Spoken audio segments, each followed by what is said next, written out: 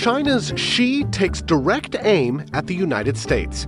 Plus, Tesla cuts prices, and the UK and US ready sweeping new restrictions on asylum seekers. Part of the overall problem is that while there is too much illegal immigration, there's potentially not enough legal ways for people to move and get there. It's Tuesday, March 7th. I'm Luke Vargas with the Wall Street Journal, and here's the AM edition of What's News, the top headlines and business stories moving your world today.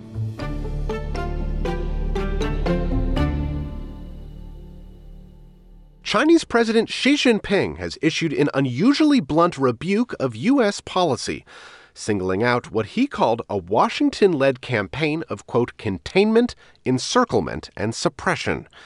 The remarks were part of a speech to members of China's top political advisory body and have been widely reported by Chinese state media. Our China bureau chief, Jonathan Cheng, has more. It's interesting because typically I think Xi Jinping wants to be the guy who is going to be able to cooperate and able to talk to the U.S., able to be sort of above the fray.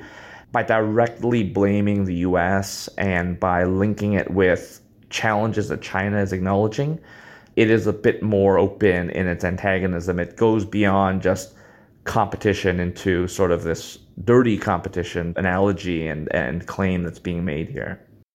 In France, more than 1 million people are expected to go on strike today. It is the latest round of nationwide protests pitting unions against the government of French President Emmanuel Macron, who has proposed raising the official pension age from 62 to 64 years. More than 250 protests are expected in Paris and around the country, with unions threatening to paralyze the economy by targeting rail networks, airports, and major roads. Tesla is cutting prices again in its latest effort to boost demand in a competitive market. The company has lowered the cost of a Model S luxury sedan by around 5%, while the Model X SUV is now roughly 9% cheaper. Tesla also cut prices in January for its best-selling Model Y and Model 3, though it later reversed some of those cuts. The company didn't respond to a request for comment. We'll have more on how Chinese electric vehicle makers are gaining global market share later in the show. We are exclusively reporting that TikTok is rolling out a new charm offensive to assure European politicians that it's safeguarding user data on the continent. Wall Street Journal China markets reporter Rebecca Fung says that effort, known as Project Clover, mirrors a project to win allies in the United States and comes as a wave of governments restrict use of the video sharing app.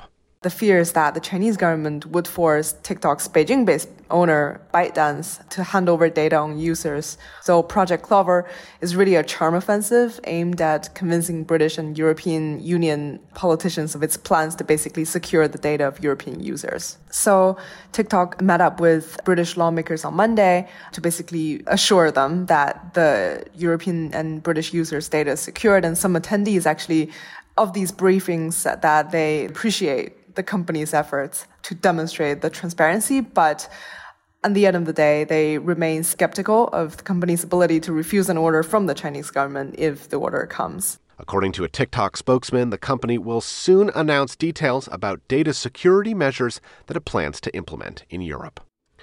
And on deck for today, Fed Chairman Jerome Powell will begin 2 days of congressional testimony by fielding questions from U.S. senators on the central bank's monetary policy.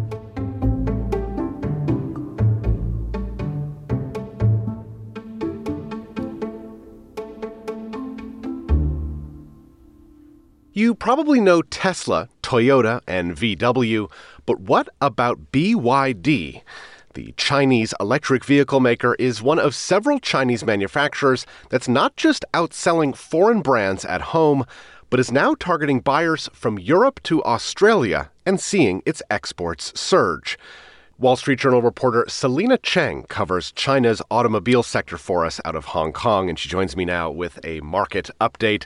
Selina, welcome. Could you give us a snapshot of the Chinese EV landscape now and the growth that it has been undergoing lately? So one of the best-known Chinese domestic brands is a brand called BYD. Another big corporation, Geely, has their own brands as well, even though they do own several foreign car groups. There are also EV startups, electric vehicle startups called NIO or XPeng. Chinese car companies have been exporting their vehicles to all over the world since more than a decade ago. In the last 2 or 3 years, their number of exports have surged. Instead of hanging around 1 million vehicles a year exported, they're now exporting almost 3 million. What are some of the differentiating factors that could be allowing these brands to be so competitive now? So, for example, BYD, they have a lot of volume models. They sell at slightly cheaper prices at large quantities and just churning them out really, really quickly. And so a lot of these BYD cars are actually en route on cargo ships to Europe, while the dealerships in Europe are placing orders for them. So customers are getting these BYD cars much faster than some European brands that they could have otherwise gotten.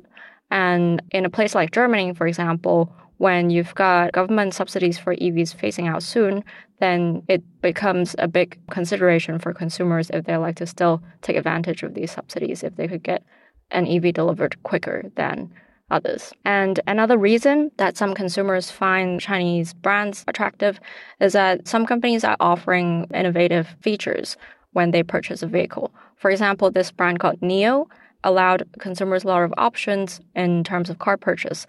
So buyers can buy a car without buying a car battery. And instead, they'll pay a monthly subscription fee to rent the battery instead, which means by the time this battery is worn out, or by the time the company puts out a new, more powerful battery, the customer will have the option to upgrade their battery. That was Wall Street Journal reporter Selina Cheng, who covers China's automobile sector for us out of Hong Kong. Selina, thank you. You're welcome. Coming up, as the UK prepares to introduce a blanket ban on asylum seekers arriving by boat, we'll look at those plans and their similarities to recent efforts underway in the United States after the break.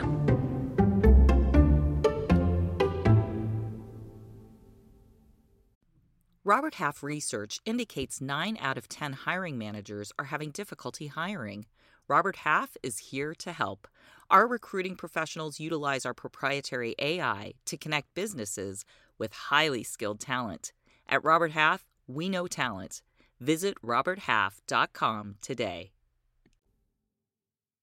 The UK government is today expected to ban asylum seekers who arrive on small boats from the English Channel from applying for British citizenship, a law that the government of Prime Minister Rishi Sunak says is necessary to stabilize an asylum system that's overwhelmed. And Wall Street Journal UK Bureau Chief David Luno joins us now with more on why it's not just the British government that's weighing new immigration restrictions at the moment. David, am I right? The UK has been cracking down on asylum seekers arriving by boat for some time now. How then would this proposed law take that further? Well, they've been trying to stop what is a growing surge of people coming across the channel in small boats. The numbers have really skyrocketed in the last few years, although they're much, much smaller than what European countries like Germany deal with and what the U.S. deals with its border with Mexico. In the past, any asylum seeker under international law can have a fair hearing when they turn up at another country's border if their life is in danger. And these rules have been broadly put in place ever since World War II. What the British proposed law does is say, well, if you turn up and you've transited through another country that's considered a safe third country and you turn up at our shores, we're not going to let you in. In the past, they would let them in, house them in hotels, and have their asylum cases proceed through the courts. But that can take years. So right now, there are hundreds of thousands of people in the British asylum system, which is overwhelmed. They're staying in hotels. They're costing British taxpayers quite a bit of money. And so people want sort of more drastic measures taken. And so what is the breakdown of opinions on this? Well, I think there's a segment of the population, probably a similar segment, that voted for Brexit, which sees immigration and uncontrolled borders as a big problem. They want the country to take control of these borders, and Sunak is trying to placate that part of the electorate. The trouble is that actually leaving the European Union may have caused a little bit more difficulty in controlling those borders because At this point, Britain can say it's going to expel migrants who come through other countries, but where is it going to send them to? So if France doesn't accept them back, where do you send them? Can you send them back to Syria or Afghanistan or a war-torn country? That's not generally seen as the right thing to do. So Britain needs to have agreements with other countries that they will accept these returned migrants. But of course, these other countries have migration issues of their own and political issues of their own. So no one's very happy to accept this. So in theory, it sounds like a good proposal, but a lot of the opposition members are saying, well, how is this actually going to make a difference? Because they're going to arrive here, you're going to detain them, but then you're not going to have anywhere to send them. So in effect, it might not actually lead to much change.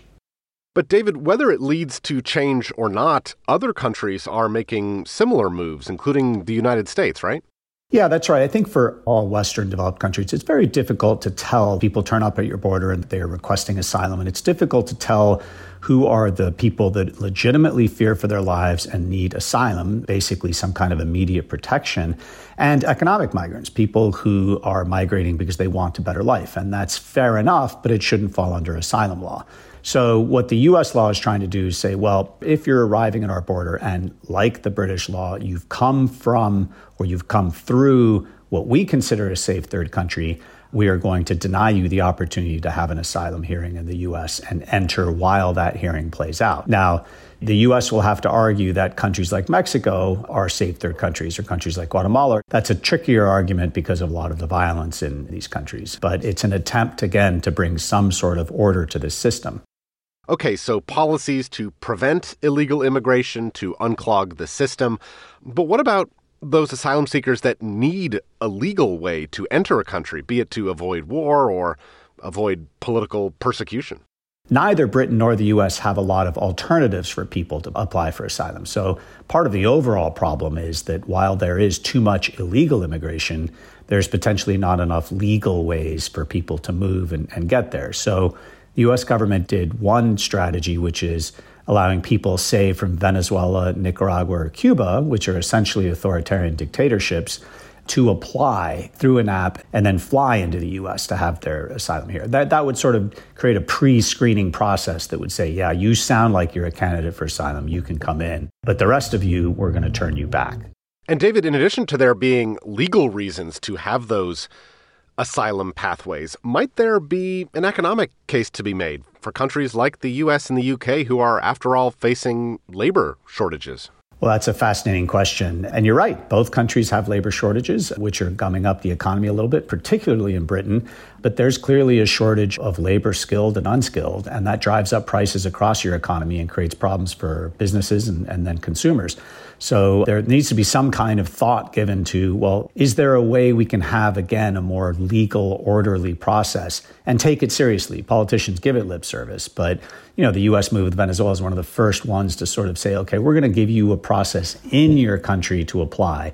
So you don't have to essentially undertake what is a terrifying thousands of miles long journey through either drug-infested areas of Central America and Mexico or through Europe and get on a rickety boat and try to make your way across the storm-tossed English Channel, which isn't a great picnic either. So trying to figure out some kind of legal pathway, I think, is the big unsolved issue. That was Wall Street Journal UK Bureau Chief David Luno. David, thank you so much. It's a pleasure. And finally, where have all the electricians gone? As America tries to electrify, the essential workers in the renewable energy transition are in increasingly short supply and struggling to manage current demand. And when government climate incentives kick in, some worry that the industry simply won't be able to keep up. WSJ climate finance reporter Amrith Ramkumar explains what's behind these shortages.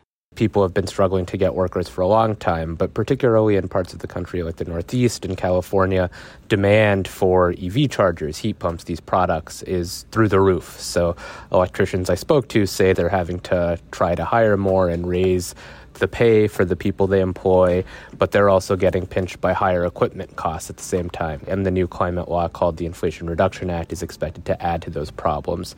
Then you add to that a lot of electricians retired during COVID, and there aren't as many young people stepping up to fill those jobs. So it's definitely something where like the electricians unions and trade associations are working really hard to address this. So it's definitely a big challenge and something to watch moving forward.